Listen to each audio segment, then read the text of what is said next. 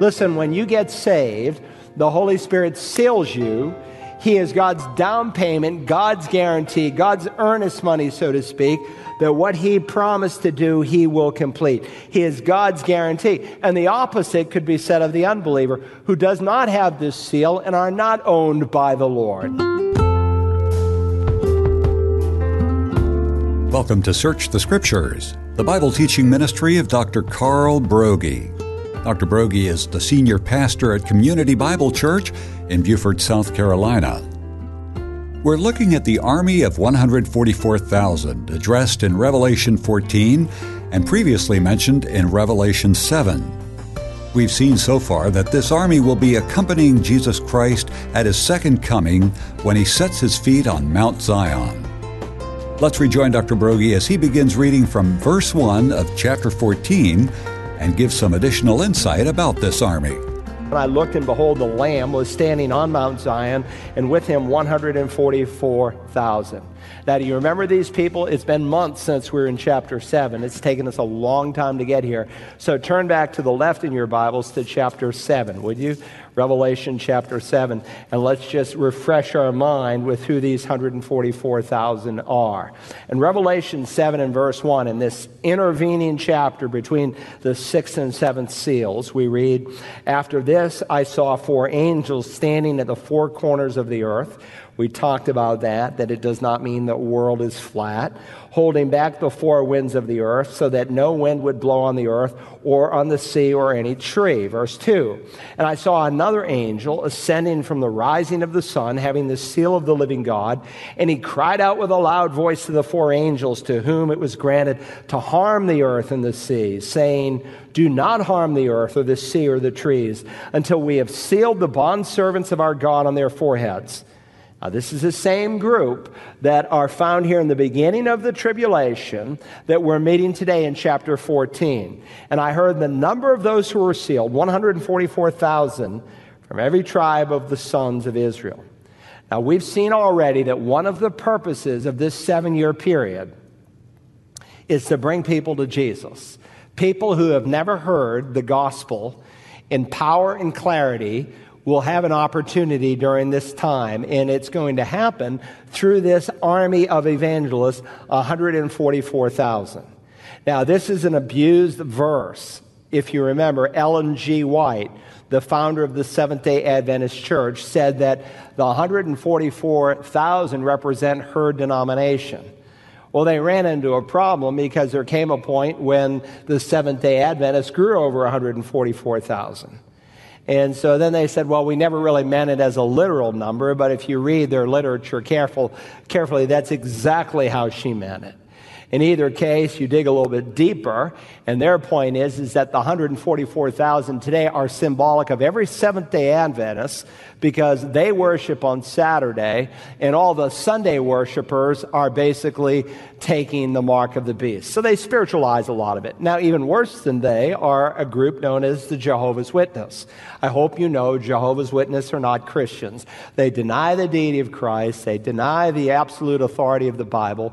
They trust only the New World Translation, written by a group of men who knew none of the original languages. They deny the doctrine of the Trinity. They deny salvation by grace alone. They're a cult just like the Mormons are. Now, they originally taught that only 144,000 people would ever be saved. Ooh, big problem. They too grew past 144,000. They didn't want to keep all these financial givers away, so they restructured their doctrine. And so they took a verse, much like the Mormons do, totally out of context, John 10:16, where Jesus said, "I have other sheep which are not of this fold, and they will become one flock with one shepherd." And so this slide illustrates how they handle the problem. They say there are two different saved groups of God's people. There's the anointed class, that's the 144,000. Then there's the other sheep, and these two groups have two different destinies. The anointed class is made up of 144,000 Jehovah's Witnesses, and they enjoy a spiritual existence in heaven, and they rule with Christ, and that group was shut off in 1935. And so the other sheep refer to the rest of the Jehovah's Witnesses who will live forever in an earthly paradise, and they'll be ruled over by the 144,000 elite so-called believers of JWs in Jesus. Now, look, whatever you do with Revelation 7 or Revelation 14, you can't do that. You have to ignore the plain teaching of Scripture. We're told here in Revelation 7 and verse 4 that these men are from every tribe of the sons of God. And just so we wouldn't miss it, beginning in the next verse, for the next several verses, from the tribe of Judah, 12,000 were sealed. From the tribe of Reuben, 12,000. From the tribe of Gad, 12,000.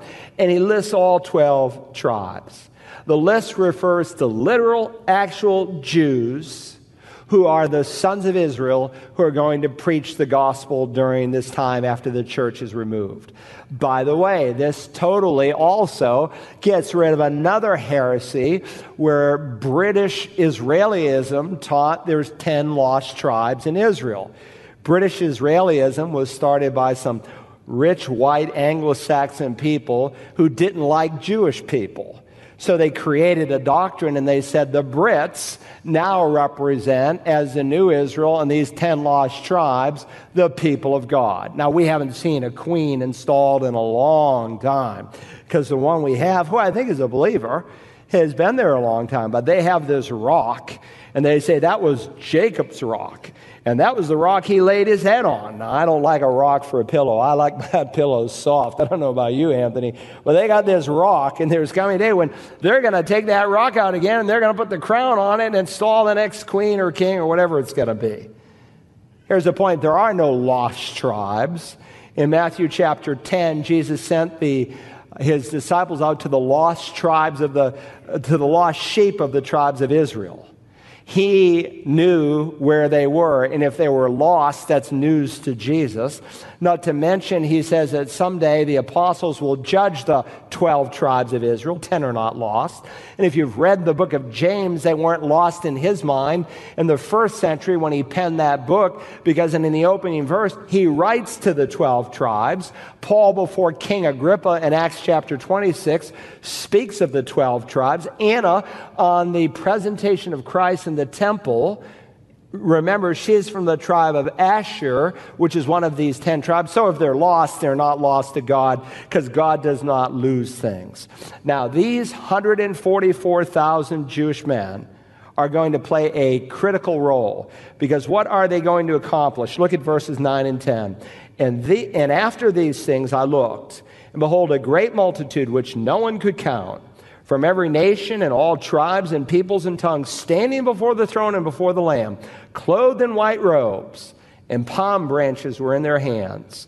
And they cry out with a loud voice, saying, Salvation to our God who sits on the throne and to the Lamb. I don't know how these 144,000 are going to be saved. God doesn't show us that. Maybe they'll have a Damascus Road kind of experience.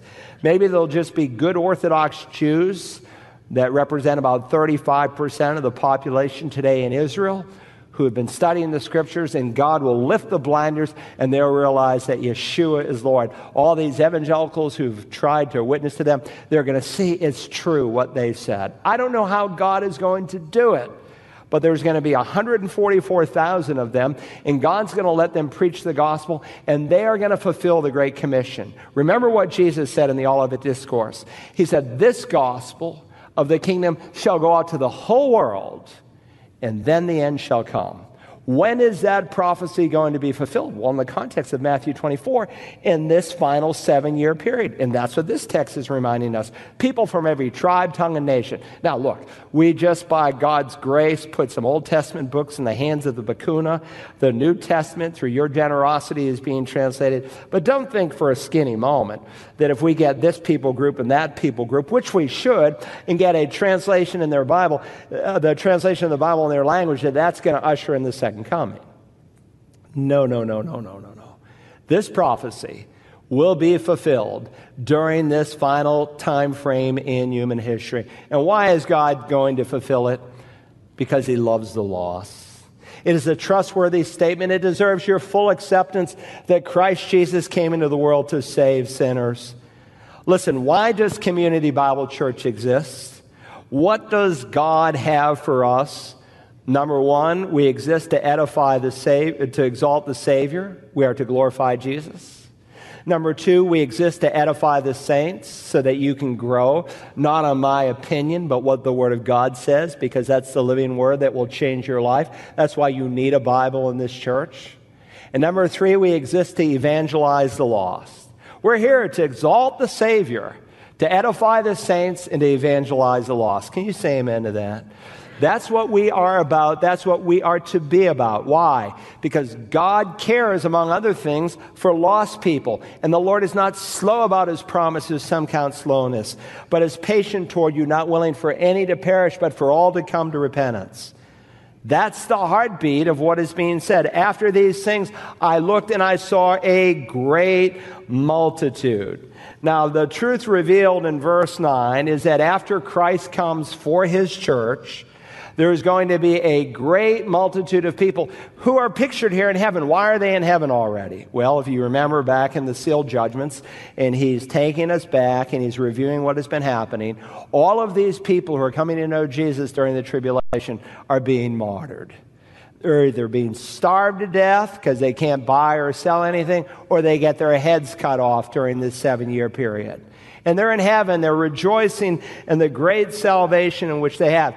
And they're referred to in the Bible as saints. These are not church saints. Remember, there are 3 categories of saints, of set-apart ones in the Bible. There are Old Testament saints, and so the psalmist says, "Fear the Lord, you His saints." In Acts 9, there are church saints, and Ananias says to the Lord, "You know, Lord, he's the one, Saul of Tarsus, who wants to harm your saints." And then there are these tribulation saints, and Revelation 13 and verse 7 speaks of the Antichrist who wants to make war with the saints of God. But these are set-apart people. They have been declared righteous on the basis of grace. Now, people sometimes ask me, well, now, wait a minute, Pastor.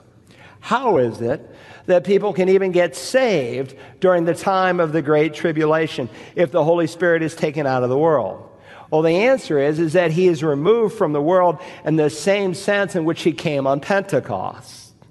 He is removed from the world in the sense that the church is gone, we who are the temple of the living God. But that does not mean He stops working in the hearts of lost people.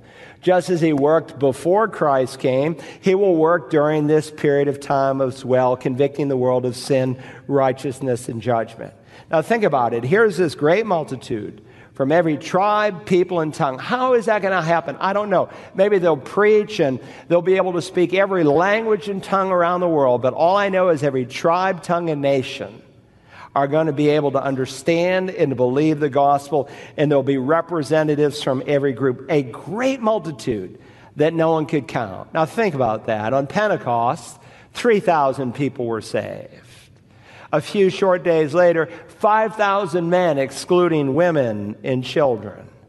And then the scripture says God was adding daily to the number, day by day. But on this time, millions upon millions of people. John Wesley, the great Anglican pastor who came to our country, rode up and down the coast on a horse preaching the gospel. First came here, of course, discovered he was lost, trying to convert the Indians in Savannah, and on the boat trip back realized he himself wasn't saved. But he came back and preached the gospel tirelessly, and he had a certain method to follow up new Christians just like we do. The Discovery Class, a 45-week course. It will ground you in your faith and solidify you so that you can walk with the Lord. And so many of his followers, because they were so methodical, it was almost a slur word, they were called Methodists.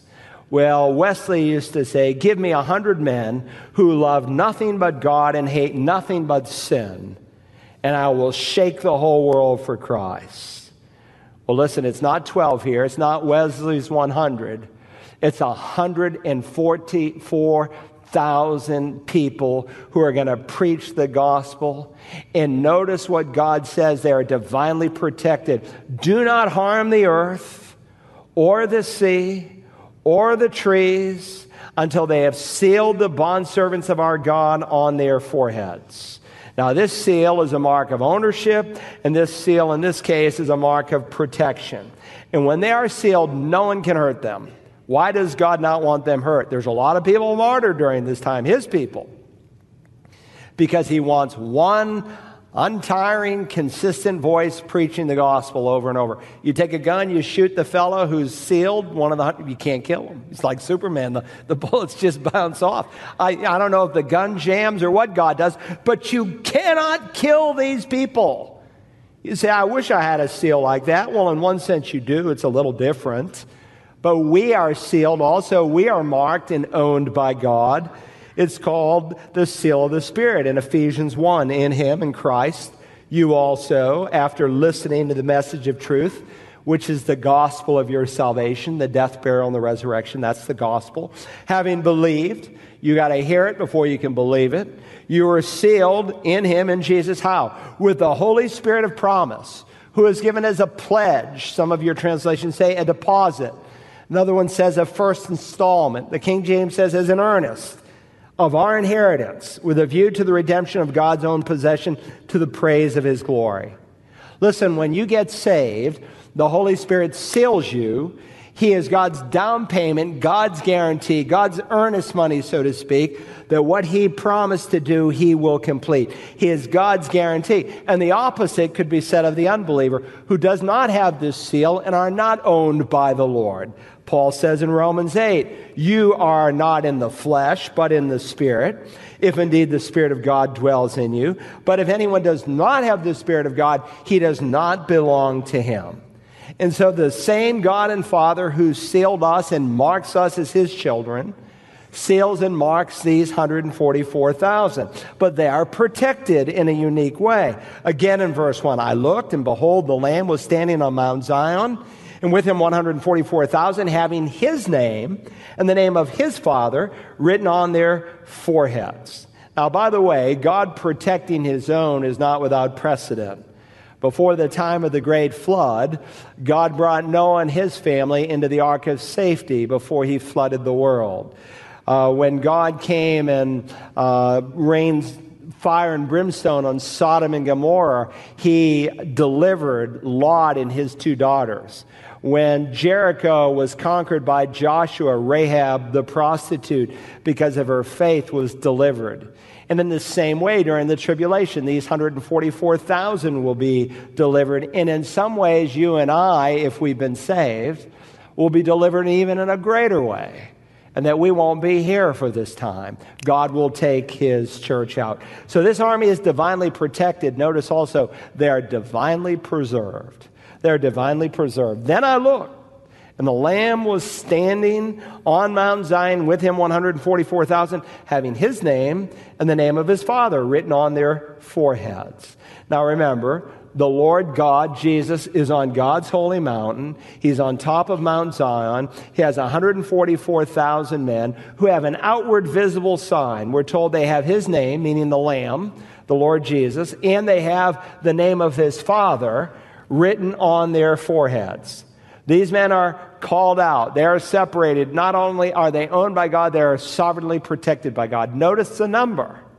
This is the end of the tribulation. The tribulation is over. He's given us a preview of the second coming. Jesus has come back. He's on top of the Temple Mount. At the beginning of the tribulation, God called out the 144,000. Now we're at the end of it. And there's not 143,000. There's not 143,999. There's 144,000 protected preachers because God has protected them. Okay, that's God's rescued army. Secondly, let's think for a moment about God's rejoicing army. God's rejoicing army.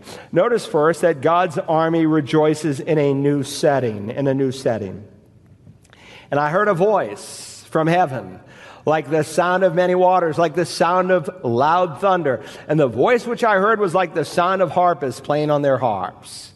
Now, as we witness in chapters 4 and 5 of the Revelation, among other things, heaven is filled with the praises and the worship of God's people. And so the voice they hear from heaven is described like the sound of many waters, like an unbroken unity. My wife and I, with our grandchildren while on vacation, we stood behind a waterfall, and there was this powerful waterfall, and you could stand right behind it and almost see through it, and it was just unbroken noise that came down. That's the picture here, like the sound of many waters, like one large unified voice. Also, it's described like the sound of thunder. That means it's not dead, it's full of volume. And notice also this voice is described like the sound of harpists playing on their harps. So it's not just loud, it's sweet, it's pleasant, it's soothing. And this is a picture. Remember, they're on the earth and they're hearing this music from heaven. Who's there? We are, the church who's been raptured. We're one body, we're one people, though many members, and there's one unified verse, one voice. Look at verse 3. They're referred to as they. You might want to circle the word voice in verse 2, the word voice in verse 2, and then draw an arrow to the pronoun they in verse 3. Now, these 144,000, it's the end of the tribulation. They've been rescued from that time period. They've witnessed for 7 years death and destruction on an unprecedented level. They've watched the world turn its back on God's Messiah and worship this false god. They've watched the world fall at the feet of the Antichrist and take his false seal. And they've viewed horrible judgments that have come out of heaven. But this verse finds them with the Lord Jesus on top of Mount Zion, and they are listening with their feet firmly planted on earth's foundation there on the top of the Temple Mount. They are listening to God's people sing in heaven. By the way, there's 144,000 of them with Jesus on that mount. At Ramadan, they had over 500,000 Muslims on top of that 35-acre piece of property. So here they are. They're listening to these voices from heaven, and it's magnificent. Now, remember, when sin entered into the world, our nature within fell, and our bodies without fell. And so our voices are fallen voices, and some are more fallen than others, right, Matt? That's his job as a choir director. He has to see who has the most fallen voice. Some of them have scratchy, tone-deaf, flat voices. But listen, it doesn't say your music has to be good, but you should sing it. You should belt it out. Belt it out for me when you sing. It'll make me that much happier when I go to heaven, okay?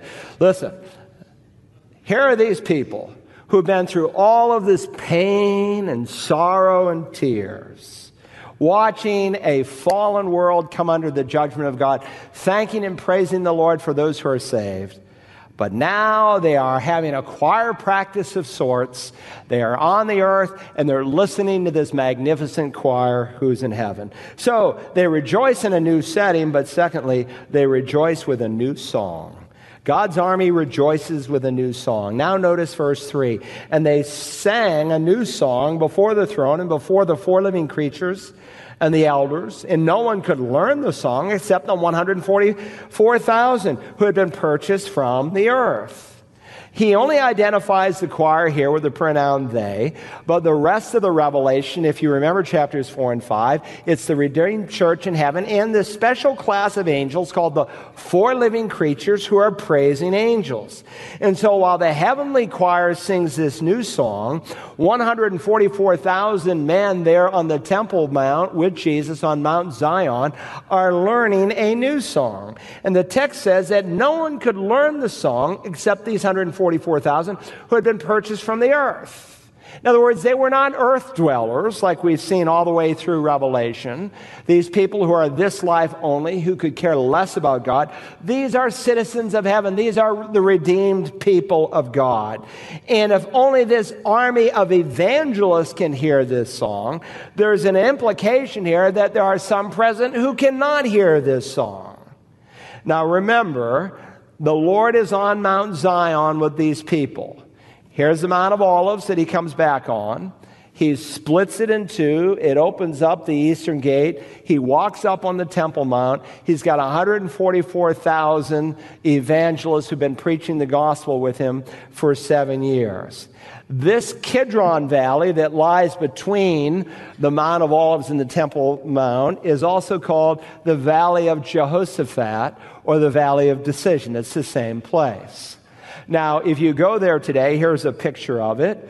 If you're on top of the Mount of Olives, and Mount Zion is where that gold dome is, that Muslim pagan structure of sorts. Between the two is one of the largest graveyards in the world. And there are all these Jewish men and women who want to be buried there. Some time ago, my wife and I were with our grandchildren there in Atlanta, and we took them to visit our granddaughter's grave, Jane. And as we sat there on the ground, one of them said, "Now, Granddaddy, where's Jane's head? Is it here where my feet is, or is it up here by the stone?" I said, "It's by the headstone." They wanted to know where her head was. I said, "That's why we call it a headstone." So she's buried with her head there. Well, if you're on the Mount of Olives and you look at this mass of graves, and if somehow you could take the lid off, now this is just a grave marker, they're buried 6 feet under, the head, if they sat up, would be facing that Temple Mount. Every Jew on that mountain is buried in such a way that if he were to sit up on that grave, he'd be looking straight at the Temple Mount. Why is that? Because they believe the prophecies of Scripture. They believe that that's where the Messiah is going to come, because that's what God reveals in His Word. And they want to see the Messiah there standing on Mount Zion. Now remember, this is the Valley of Jehoshaphat, called the Valley of Decision. Jehoshaphat means Yahweh judges. Listen to what God says in Joel 3. He says, "I will gather all the nations and bring them down to the Valley of Jehoshaphat, and I will enter into judgment with them there on behalf of my people and my heritage Israel." So remember, unless these days had been cut short, these days of horrible tribulation, Jesus said no one would survive. So God puts an end to it. And there are people who are alive when Jesus comes, some who are living, born-again believers, tribulation saints, and other unbelievers. And God gathers them all, and He brings them into the Valley of Jehoshaphat, in what today we also call the Kidron Valley. And God says in Matthew 25 that He will judge them. He'll judge the nations on the basis of the way they treated Jerusalem. He said, "I was in prison, you fed me. I was hungry, you cared for me, and so forth. I was naked, you clothed me. Whatever you did to the least of these, my brethren," referring to the Jewish people. Now, we apply it broadly today, but remember the context. He's talking about how the nations of the world are going to treat Israel. And all the nations of the world are going to come against Israel on that day. The only nations that won't are those who have come to believe that Jesus is the Savior. The tribulation will be a time more horrific than we can even imagine. And yet, during this time, some will come to faith in Jesus, and God will gather them and deliver them from judgment, while unbelievers will be gathered and judged in what we now call the Kidron Valley. Tomorrow we'll bring all of this together as we conclude the message, God's Army with the Lamb. To listen again to today's study, use the Search the Scriptures app or visit us online at searchthescriptures.org. And if you can help support this Bible teaching ministry, click the Give button at our website or on our app, or call 877-787-7478. Tomorrow, the conclusion of God's Army with the Lamb. Join us then as we search the Scriptures.